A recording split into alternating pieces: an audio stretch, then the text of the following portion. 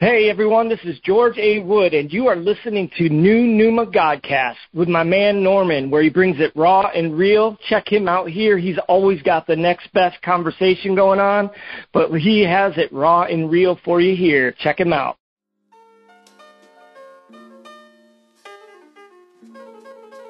What's good, family? We know you're enjoying today's episode of New Numa Godcast with none other than Norman Brown, the Professor. But we had to interrupt briefly to tell you about Norman's latest book. Recently, with all that's been happening with the pandemic, many have had questions. And in May 2020, Norman was hospitalized for 9 days with COVID-19. When he came out of the hospital, he came out with a powerful testimony of how God saved him from death and his inspiration to write his newest book, Covert COVID-19, an attack on kingdom agendas. Now, in this book, he shares his personal story of how he was attacked by the spirit that causes this virus as he declared war while he was writing this book, but he overcame it through faith, prayer, and fasting. In the book, he shares the revelation that God gave him about how this virus affected and exposed certain things about the church at large, which are necessary for believers to understand what's going on and this new thing God is doing in the earth. His book is available for download today on Amazon, so get your copy today.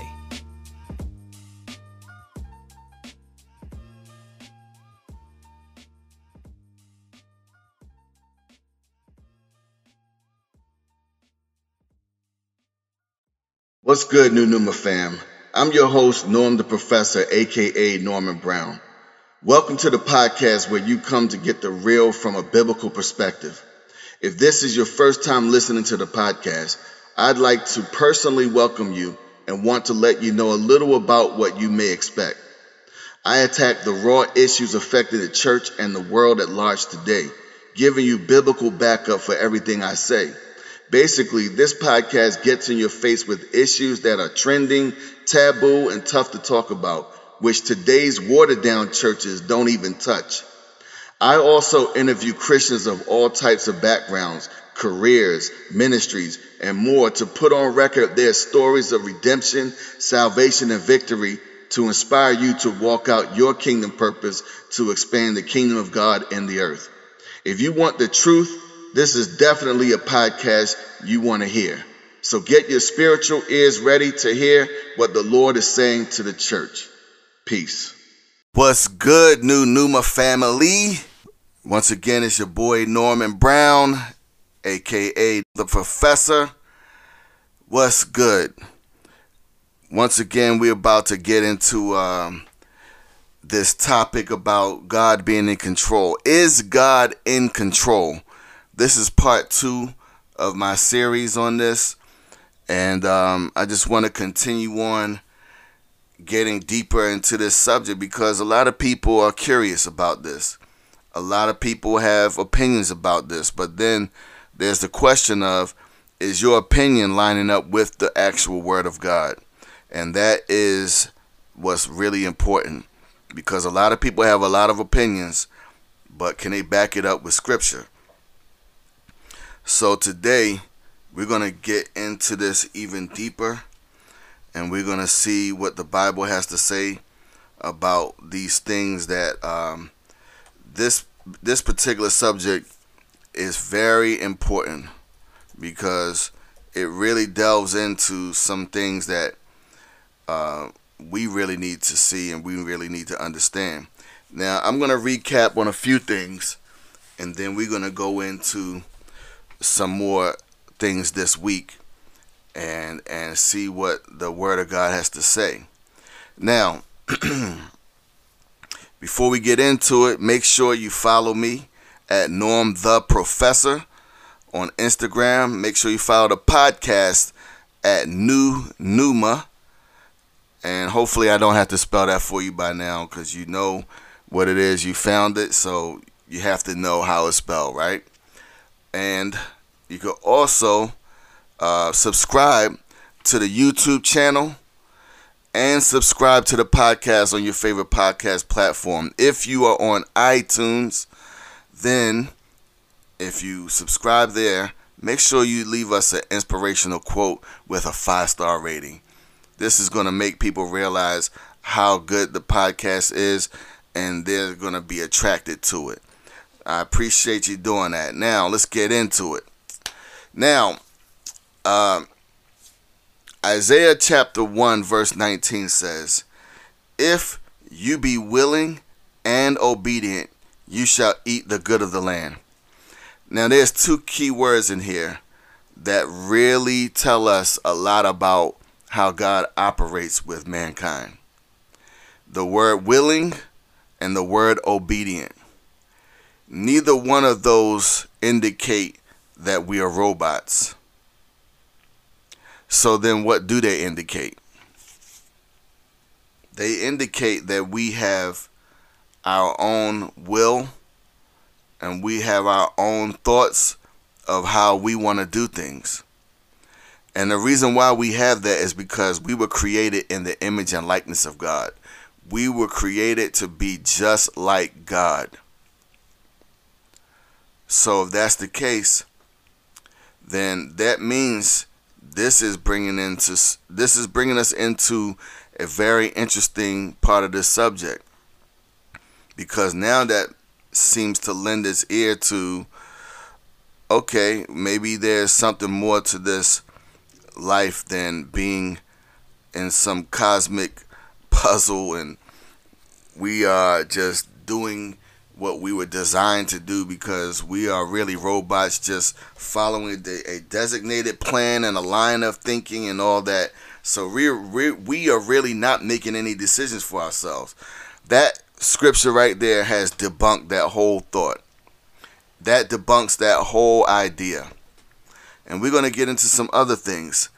I believe I started to talk about this the last time from Leviticus, where it said stuff about if you do this, then this will happen. But if you don't do this, then this will happen. That was almost a whole chapter, I think, that was covering that whole type of subject of if you do this, then this will happen. But if you don't do this, then this will not happen.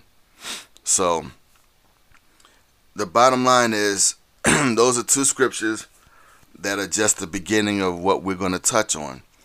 Now, in the past, I don't think I hear it anymore these days, but in the past, definitely, I used to hear people talk about God giving them a sickness to teach them a lesson.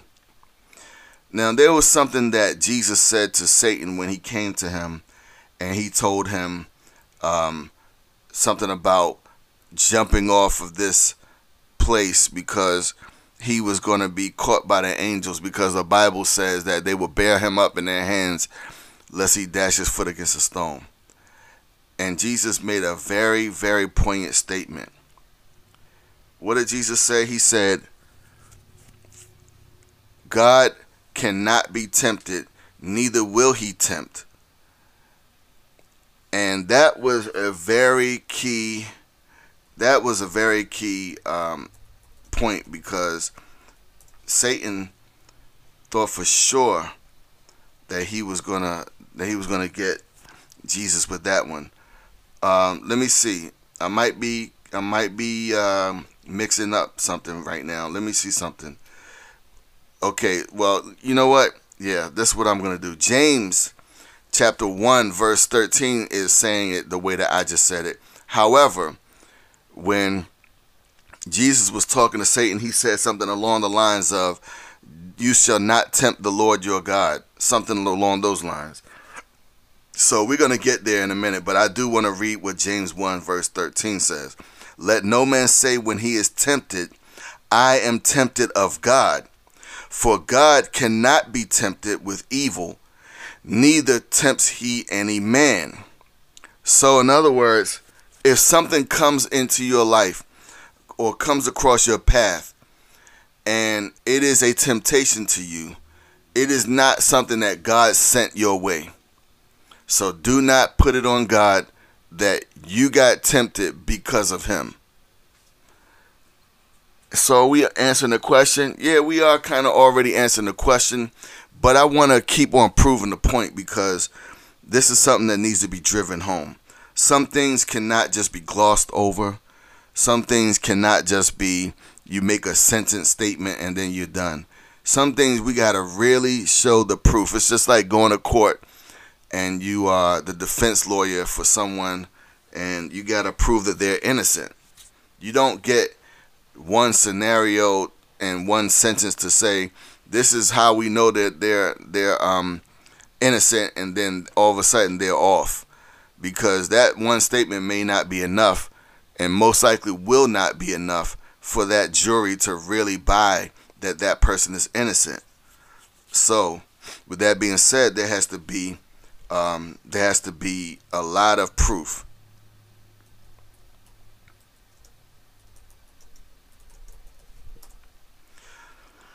So, Matthew chapter 4 is where we're going to go for that scenario that I was telling you about. And this is what it says. I'm going to go up to verse 5. It says, "Then the devil takes him up into the holy city and sets him on a pinnacle of the temple." Now here's where it's kind of interesting. I mean, first of all, we know that Jesus was on a 40-day fast. But at this moment, it was at the end of his 40-day fast, and he was weak. But here it says, you know what? Let's go over this whole scenario because this is very important. It says, "Then was Jesus led up of the Spirit." This is verse 1. "Then was Jesus led up of the Spirit into the wilderness to be tempted of the devil." So this clearly is showing us that it's the devil who was tempting him, not God. "And when he had fasted 40 days and 40 nights, he was afterward and hungered." In other words, he was hungry after 40 days and 40 nights of not eating. "And when the tempter came to him," notice it calls Satan the tempter. Satan is the tempter. He's the one that brings temptation. Let that be settled forever. He is the one who tempts, not God. So he said, the tempter said, "If you are the Son of God, command that these stones be made bread." But he answered and said, "It is written," he who? Jesus. Jesus answered and said, "It is written, man shall not live by bread alone, but by every word that proceeds out of the mouth of God." You notice how Jesus didn't say, "You know that I am not supposed to turn a stone into bread." He didn't say, "You know that I cannot turn a stone into bread." But what he spoke on was something far deeper than that. And it was basically in line with the fact that he had just gotten off this fast. And he knows that basically Satan wants him to show off, in so many words.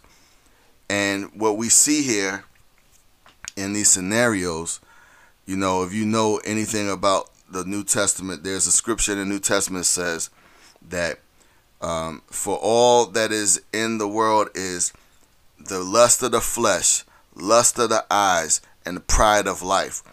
Those are 3 categories of the sins that we face in life. 3 categories. Sins are categorized in 3 different categories. And like I said, that is the pride of life, lust of the flesh, lust of the eyes. So when we see this, we are looking at Jesus in that same type of scenario. Jesus is actually facing the 3 categories of sin. You remember when the Bible says that he was tempted like us in all points, just like us, yet without sin. This is what it's talking about right here. These are the 3 areas. I'm not saying that he didn't have temptations at other points in time, you know, throughout, you know, his time or whatever. But there's something to be said about the fact that Jesus was tempted. Now, I'm going to go into something real quick, because there's a scripture that I think is going to be very key to understanding something here.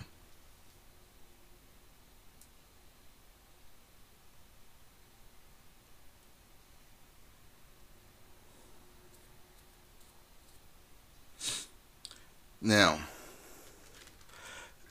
I know that, okay, you know what?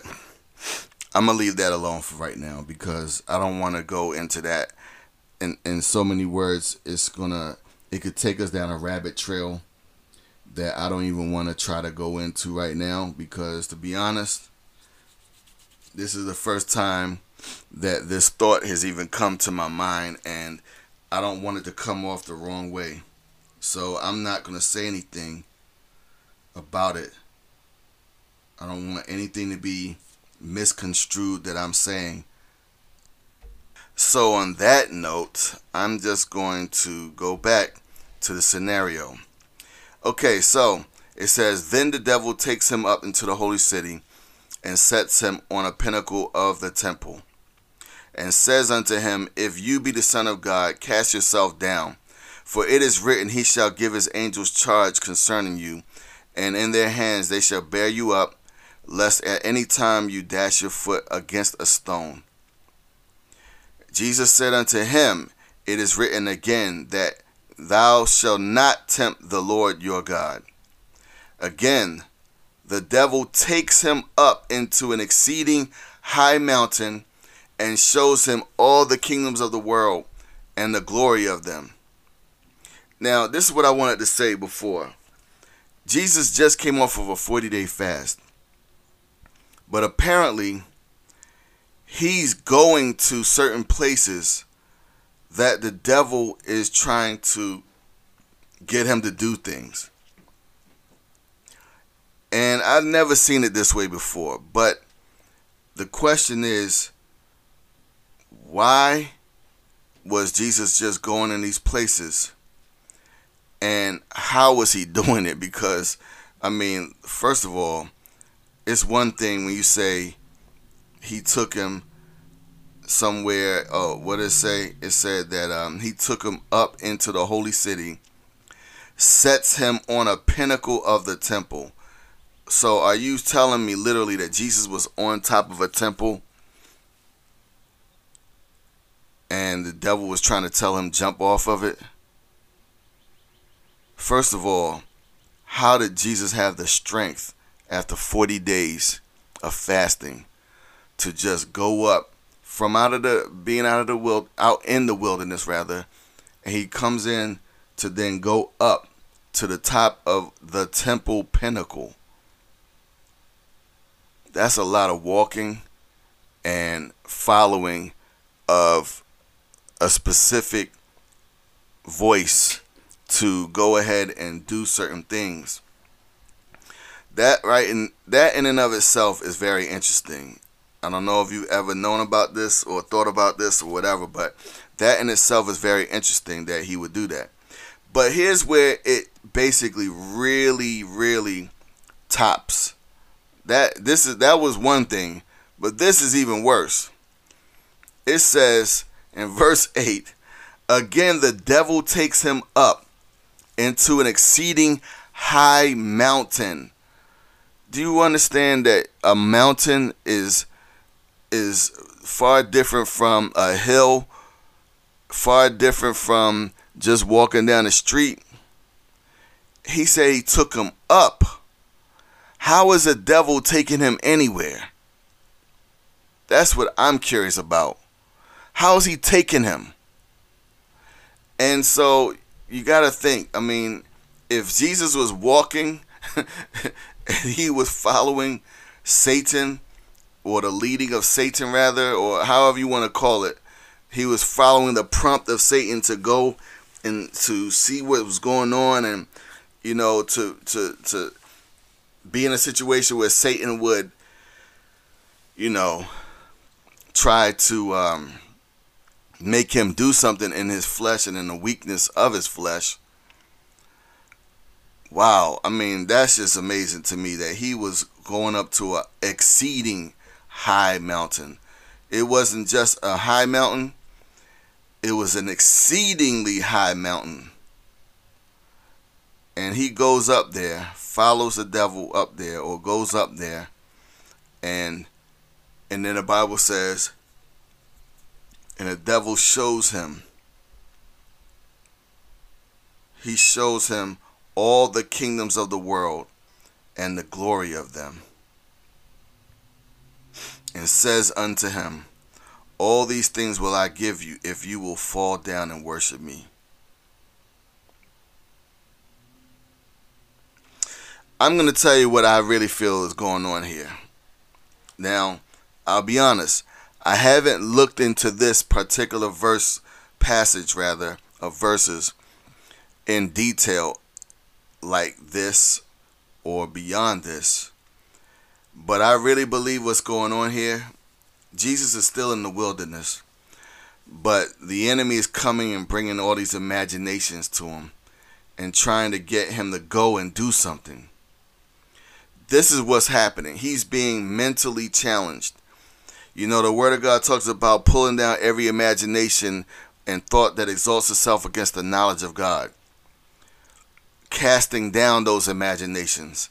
Now, what that means is that Satan will bring thoughts to our mind, imaginations and things of that nature, to try to get us to do something.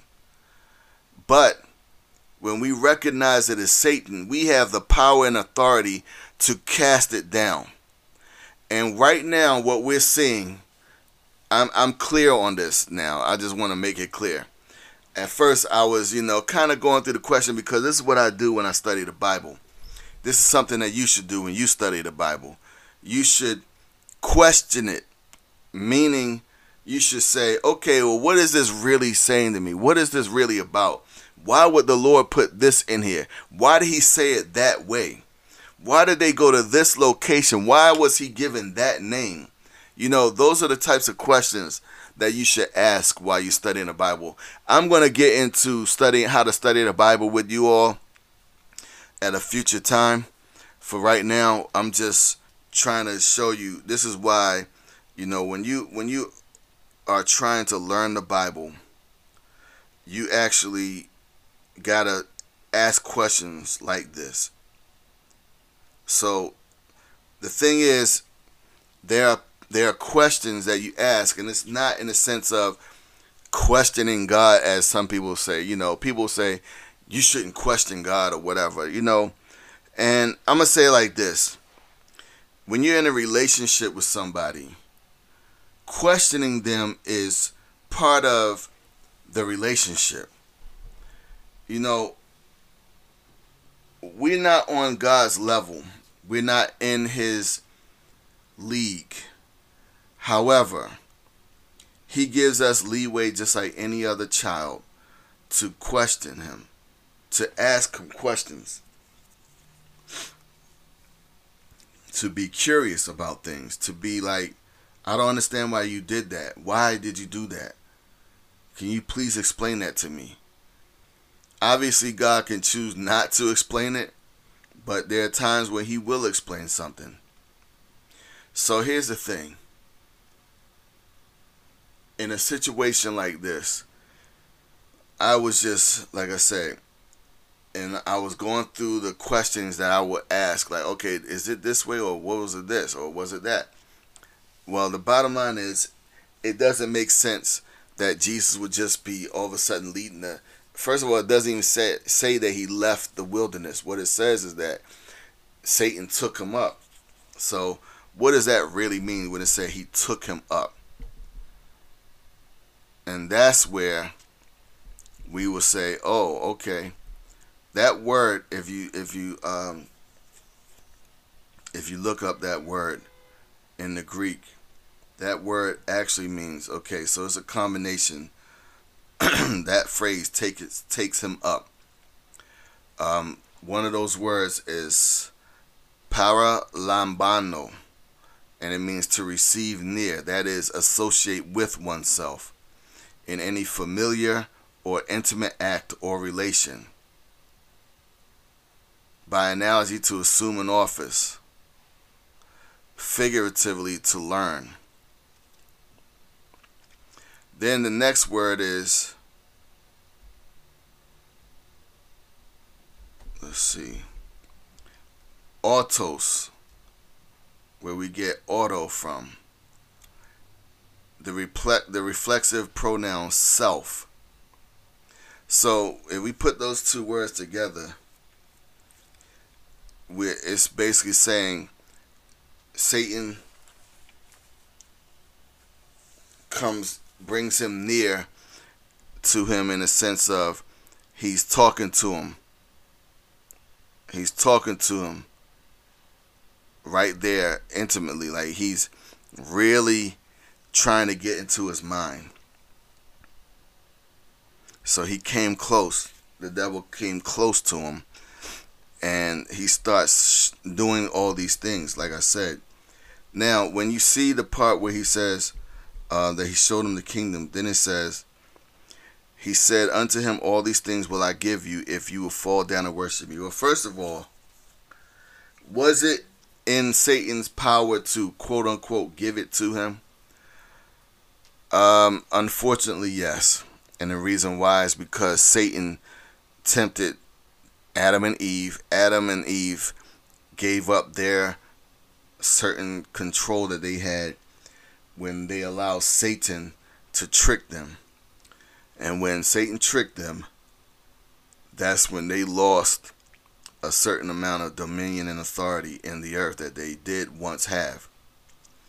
So from that perspective, yes, Satan could have given it to him, so to speak.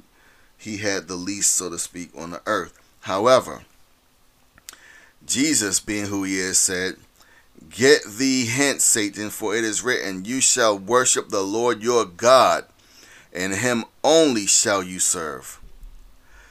Then the devil leaves him, and behold, angels came and ministered unto him. So we see right there that it was a scenario where God was allowing Satan to speak to Jesus like this, and he was tempting him and whatnot, or not tempting him, but trying to tempt him. And you know what? It could have been a temptation in that sense, because when you look at it, Jesus did want the kingdoms. He wanted to bring them back under his rule. He did want to eat. So that was something that was brought under his rule, or that was something that he would have wanted to, do at that moment. And then he did want to prove, he did have a desire to prove Satan to be, whatever you want to call it, when he was trying to tempt him to jump off of something to prove that God has the power and that the angels can do it. Jesus knew, just like when he was talking to, I believe it was, I'm not sure if it was Herod, or I'm not sure now, or Pontius Pilate, I can't remember at this moment. But whoever he was talking to, when he said, if I wanted to, he said, you don't have any power except my Father gives it to you. But if I wanted to, I could call down 10,000 legions of angels to come and fight for me. He said, if my people, I can't remember exactly his wording, I'll be honest, but he was talking about his people fighting for him and things of that nature, if they were his real subjects. But let me see.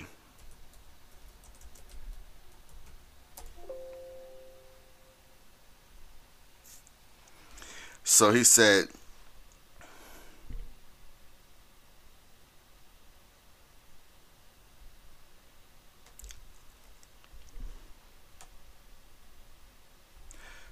so this is in one scripture. It says, Matthew 26, and I will start at verse 50. And Jesus said unto him, friend, wherefore are you come? Where did you come from? Then they came and laid hands on Jesus. In other words, they grabbed him and took him. And behold, One of them which were with Jesus stretched out his hand and drew his sword and struck a servant of the high priest and smote off his ear. Then said Jesus unto him, Put up again your sword into his place, for all they that take the sword shall perish with the sword. Do you think that I cannot now pray to my Father, and he shall presently give me more than 12 legions of angels? But how then shall the scriptures be fulfilled, that thus it must be? Now, I just came across the actual scripture that I was looking for. And the scripture that I was looking for is in John chapter 19. So in John chapter 19, specifically at verse 10, it says, I'm going to start at verse 9. It says, And went again into the judgment hall. You know what? Let me go to verse 8. When Pilate therefore heard that saying, he was the more afraid. You know what? Let's go back and see what that saying was. Okay. John chapter 19 verse 5. Then came Jesus forth, wearing the crown of thorns and a purple robe. And Pilate said unto them, Behold the man. When the chief priests therefore and officers saw him, they cried out, saying, Crucify, crucify. Pilate says unto them, Take him and crucify, for I find no fault in him. The Jews answered him, We have a law, and by our law he ought to die, because he made himself the Son of God. When Pilate therefore heard that saying, he was the more afraid, and went again into the judgment hall, and says unto Jesus, Where are you from? But Jesus gave him no answer. Then Pilate said unto him, Speakest thou not unto me? Knowest thou not that I have power to crucify you, and have power to release you? Jesus answered, You could have no power against me, except it were given you from above. Therefore, he that delivered me unto you has the greater sin. And from thenceforth Pilate sought to release him. But the Jews cried out, saying, If you let this man go, you are not Caesar's friend. Whosoever makes himself a king speaks against Caesar. When Pilate therefore heard that saying, he brought Jesus forth, and sat down in the judgment seat in a place that is called the Pavement, but in the Hebrew, Gabbatha. And it was the preparation of the Passover, and about the 6th hour. And he said unto the Jews, Behold your king. I'm going to stop right there. Basically, I was trying to get to the part where Jesus basically told him, you don't have any power except it was given from above. That's the only reason why you have power. And that was the point that was very poignant, because Jesus was showing him that he really had nothing. He really had nothing without God allowing it to happen. Now, I want to talk about something that I brought up earlier, and that is about sickness. There's been many times that I've heard throughout my life that people would say God gave them a sickness so that they could be taught a lesson. But that is completely contrary to who God is. God is not the one who gives us diseases. God says he is your healer. So if he is your healer, let me say it like this. It would be like a doctor saying, I'm going to give you this disease, and then I'm going to heal you from it later. That makes no sense. Because a doctor's whole job is to make sure you are healthy. There's supposed to be someone there to help you heal, to recover. They're not there to give you more sickness. That's not what a doctor's supposed to be doing.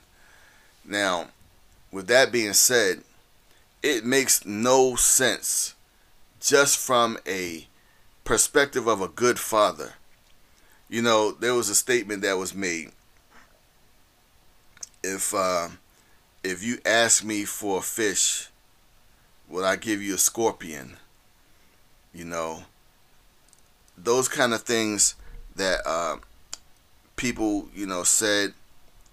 It's like, if I'm able to, if you as a natural father are able to give your kids good gifts, then how much more the Father in heaven?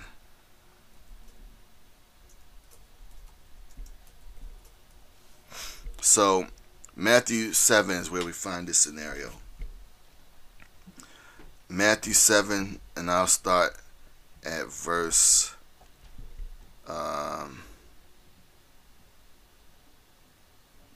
7. Ask, and it shall be given you. Seek, and you shall find. Knock, and it shall be opened unto you. Now, this is a really cool thing about English that I don't find with other languages. But in English, we're able to do this a lot. So in this situation, those three words, the first letter in those three words, ask, seek, knock, are come to the word ask. So ask is the most important thing in this whole scenario. You gotta ask for you to ever get it. God does not just give you stuff for the most part. I'm not saying that there aren't times where he doesn't give us things as an added bonus, because God does do that. But for the most part, you do not get things without asking for it from God. You find that principle throughout all aspects of life. If I don't ask for a cup of water, I won't get any. If I don't ask for something to eat, I won't get any. You see what I'm saying? Now, it says in verse 8, for everyone that asks receives, and he that seeks finds, and to him that knocks it shall be open. Or what man is there of you, whom if his son asks bread, will he give him a stone? Or if he asks a fish, will he give him a serpent? If you then, being evil, know how to give good gifts unto your children, how much more shall your Father which is in heaven give good things to them that ask him? So the point is that God, he will not give you sickness. He gives good things, good gifts. Sickness is not a gift. Never has been, never will be. Now, some people might say in the sense of, oh, okay, well, all things work together for the good of them that love the Lord and are called according to his purpose. So they'll use that to basically say that them getting sick was good.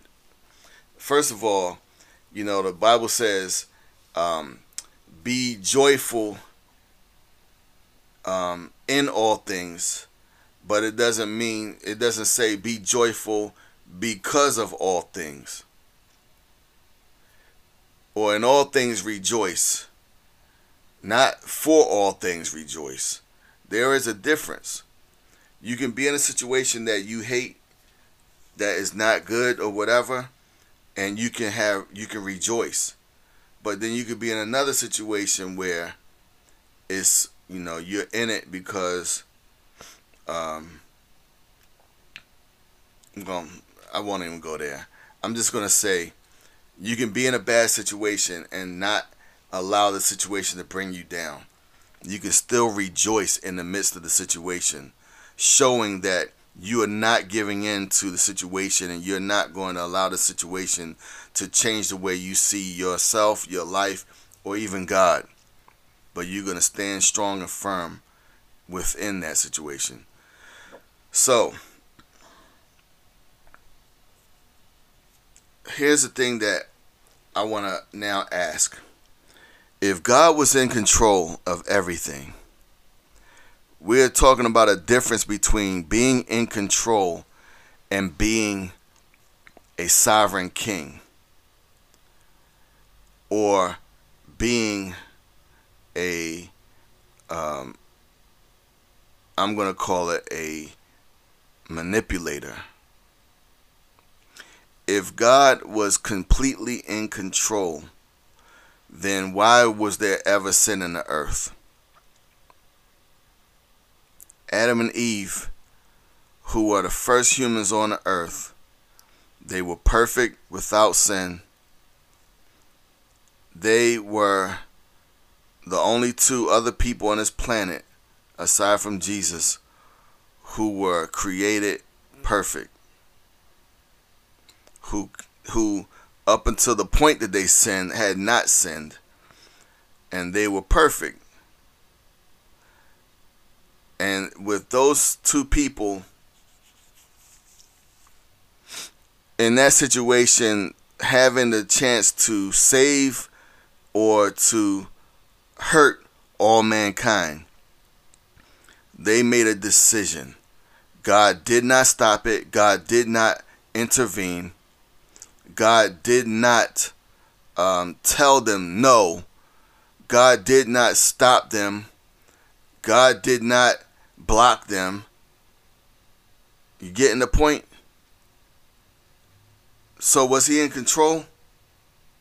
No, he was not in control. This is the point that I'm trying to get you to.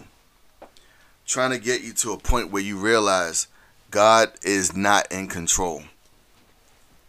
That does not mean he does not know what's going to happen, and what he needs to do to cause things to be done a certain way. In other words, he knew that Adam and Eve would do what they did, but he already made a provision before the foundation of the world. The Bible says that Jesus was the lamb slain before the foundation of the world. So the world was not founded yet when Jesus was already slain. So if he was already slain, God already knew what was going to happen, and he allowed it to happen for his own reasons, his own purposes. And then later on, Jesus comes into the earth in time, and he releases what it was that he was slain before the foundation of the world to release. This is a powerful scenario. This is a powerful situation, which means that God allowing us to have our choices, knowing that we're going to make certain types of choices, he also had a way to provide provision for those choices that were made. Knowing that certain ones would choose it and other ones would not choose it. In other words, some people will choose to accept Jesus into their life. Others will reject him. That is the ultimate sin. I mean, when I say the ultimate sin, I mean it in the sense of, the Bible says that if a person blasphemes the Holy Spirit, they will never be forgiven. That's powerful. I mean, that's very, very deep. That God said he will never forgive you for that. God is a forgiving God, and he will never forgive you for blaspheming the Holy Spirit. Essentially what he's saying is, it's like, and obviously it's different for people. For people, we have to forgive. We have to forgive, because if we don't forgive, God won't forgive us. Now, here's the thing though. As forgiving and loving as God is, because he's God, he has the prerogative of whether he wants to forgive you or not. For the most part, God wants to forgive us. That is his nature, to forgive. He loves us. He loves us, and he wants to forgive us, knowing that we're going to make mistakes. But here's the difference between a mistake and blaspheming the Holy Spirit. When you blaspheme the Holy Spirit, you are directly attacking God, and you are directly speaking evil of him in a way that you know specifically that you're doing it. It's one thing to be ignorant of something and you don't know. But when a person blasphemes the Holy Spirit, they know exactly what they're doing. They're intentionally doing it. Jesus made a statement. He said, you can say whatever you want about me. You can say whatever you want about the Father. But if you say anything against the Holy Spirit, you will not be forgiven.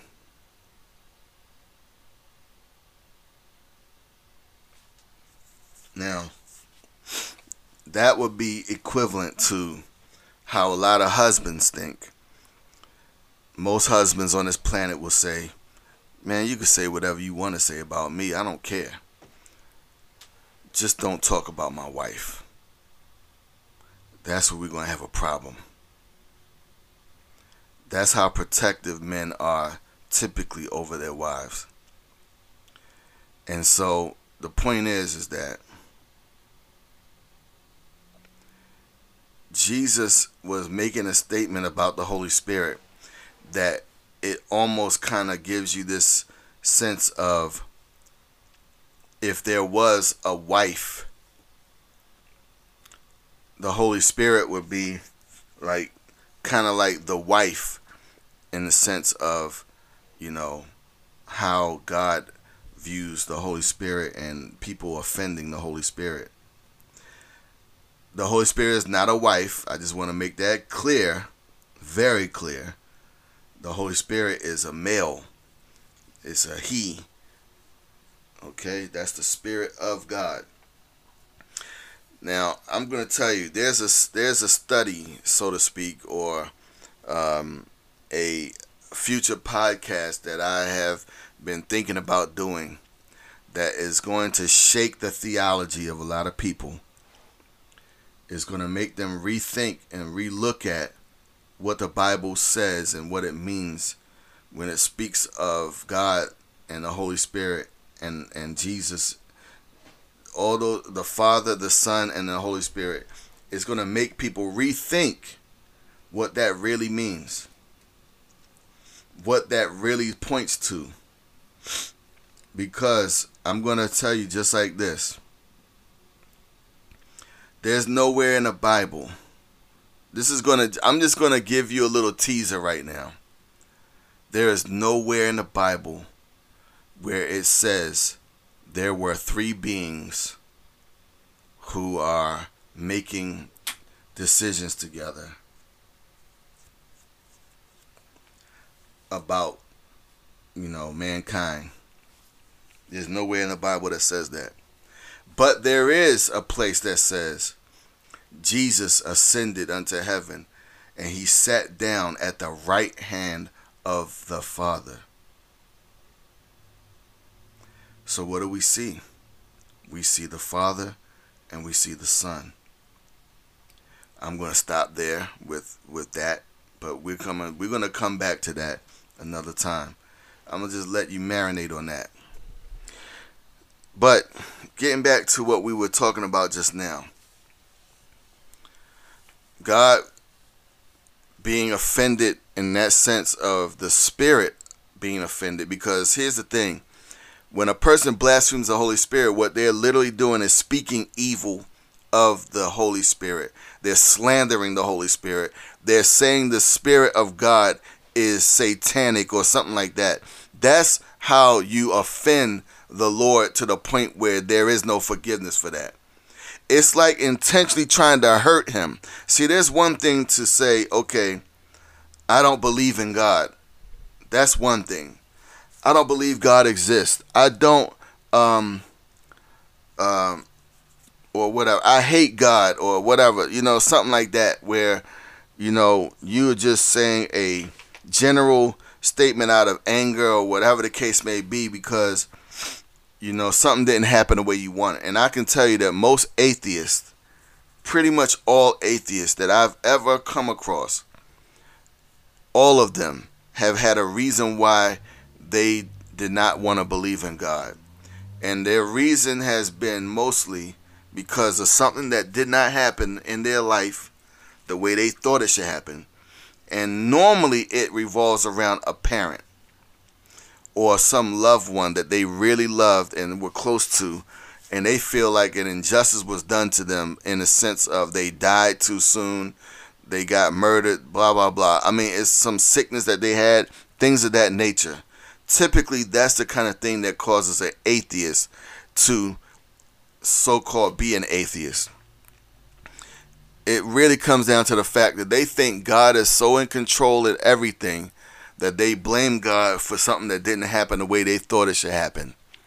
This is why it's so important to know whether God is really in control or not, to understand what God did when he set up the earth. Now, we're going to go to this one last verse for now, and we're going to finish this up probably on the next one. But this is going to be very, very helpful. Psalms 115, verse 16. It says, the heavens are the Lord's, but the earth has he given to the children of men. So, when we look at this, we see specifically that God is in control of the heaven. But he said heaven and the heavens, but he's given the earth to the children of men. What does that mean to God, to us? That means that God, as we found in many other situations, is saying the same thing throughout the scriptures. He's been saying it. He's been saying it.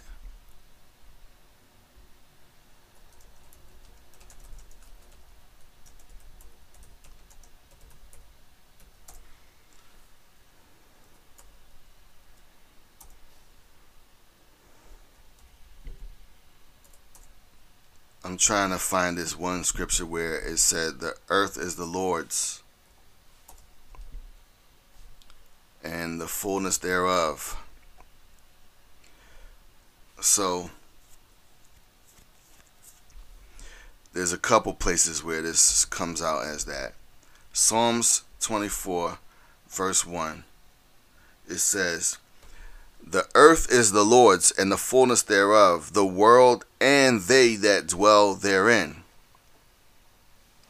So, it's the Lord's, for he has founded it upon the seas and established it upon the floods.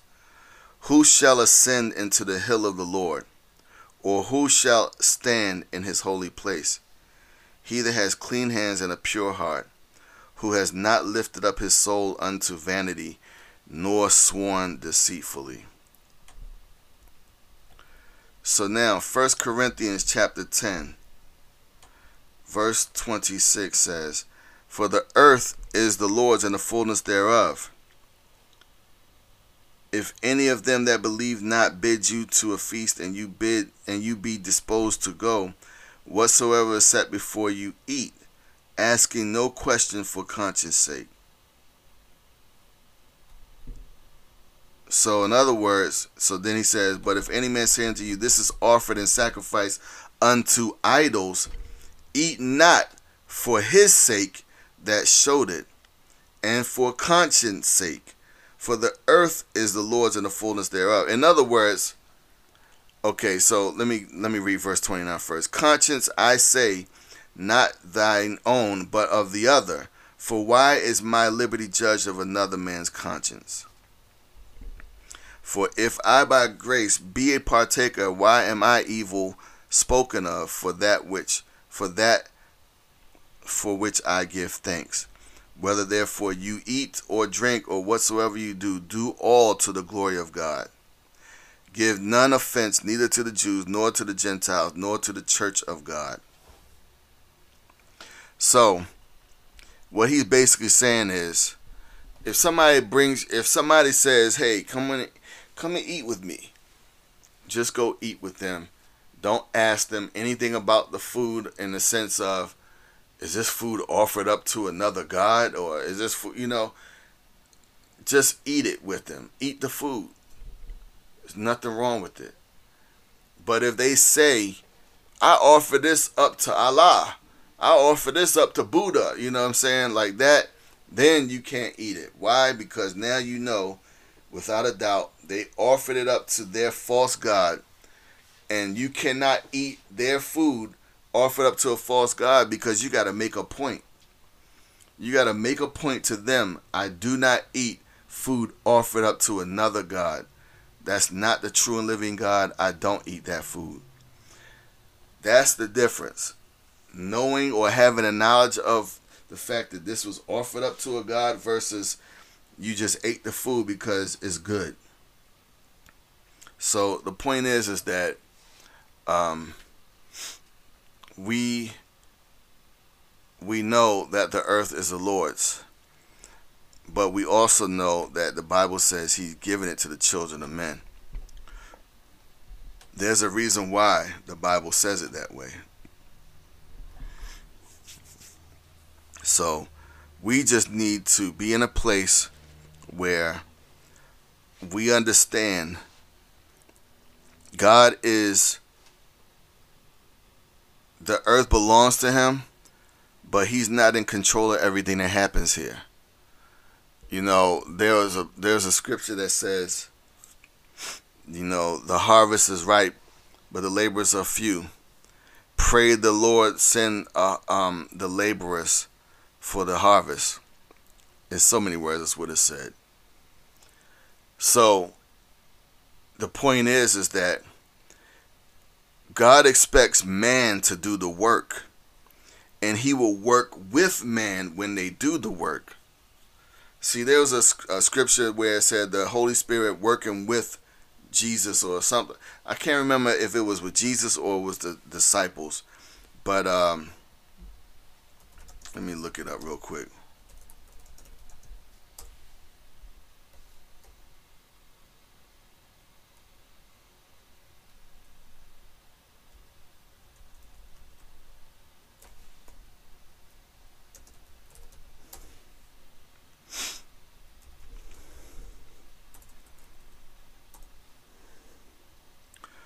Okay, I don't remember exactly where it is, but I know that there's a scripture that talks about the Spirit working with these people, and the point is that the Lord, the Holy Spirit works with us.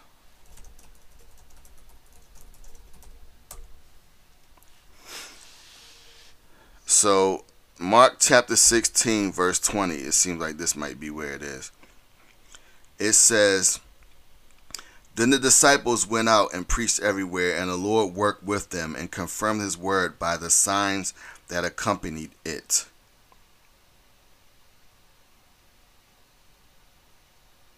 So this is where we see the Lord, the signs coming, because the Lord He was working with them. So that's how we do things. We work with the Lord. We don't do it on our own. If it's something that God is showing us to do or whatever, we're doing it with Him. But what we need to realize is that He's not doing it without working with us. I'm going to give you, when we do the part 3, I'm going to start showing you biblical examples of why this is the way God does things. And further, to drive the point home, which you're getting it by now. If not, then you'll definitely have it by the end of next week, about whether God is really in control. And I know there's some people, because I know how I can be, there's some people out here that's probably thinking, well, they got a technicality way that they'll look at it. They'll say, well, yeah, God is in control, because they'll be thinking about the ultimate plans of God being manifested and done, according to what He desires. And like I said, I know how that is because I can be the same way.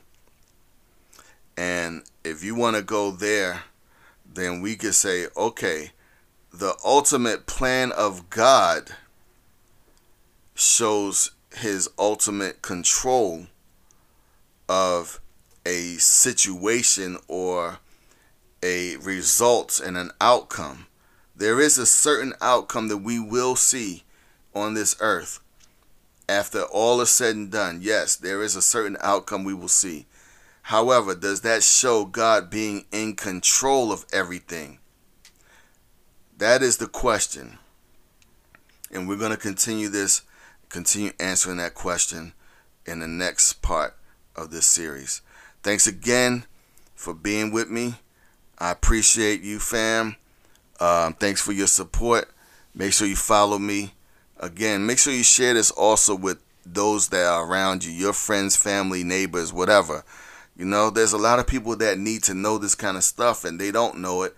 And don't hawk it up for yourself, man. Don't keep it to yourself and not share it out there with people that are also interested. There's a lot of people interested in these kind of things, but they don't know where to find it. So just start sharing it, man. I appreciate it. I appreciate it very much. I will be so grateful to you for sharing this around social media and all kinds of places wherever you are. I appreciate you doing this. And like I said, thank you for all of your support. Once again, make sure you subscribe to the YouTube channel. Subscribe to the podcast on your favorite podcast platform. If you're on Apple Podcasts, make sure you give it a 5-star rating with an inspirational comment rather. And follow me on Instagram, Norm the Professor. Or follow the podcast also, New Numa, at New Numa. Okay? Thanks again. I appreciate you.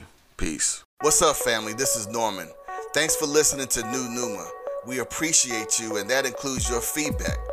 What do you like most about the podcast? What are your favorite subjects? What types of guests would you like to hear more? Shoot us an email today at new.numa.podcast@gmail.com and let us know your thoughts. Peace.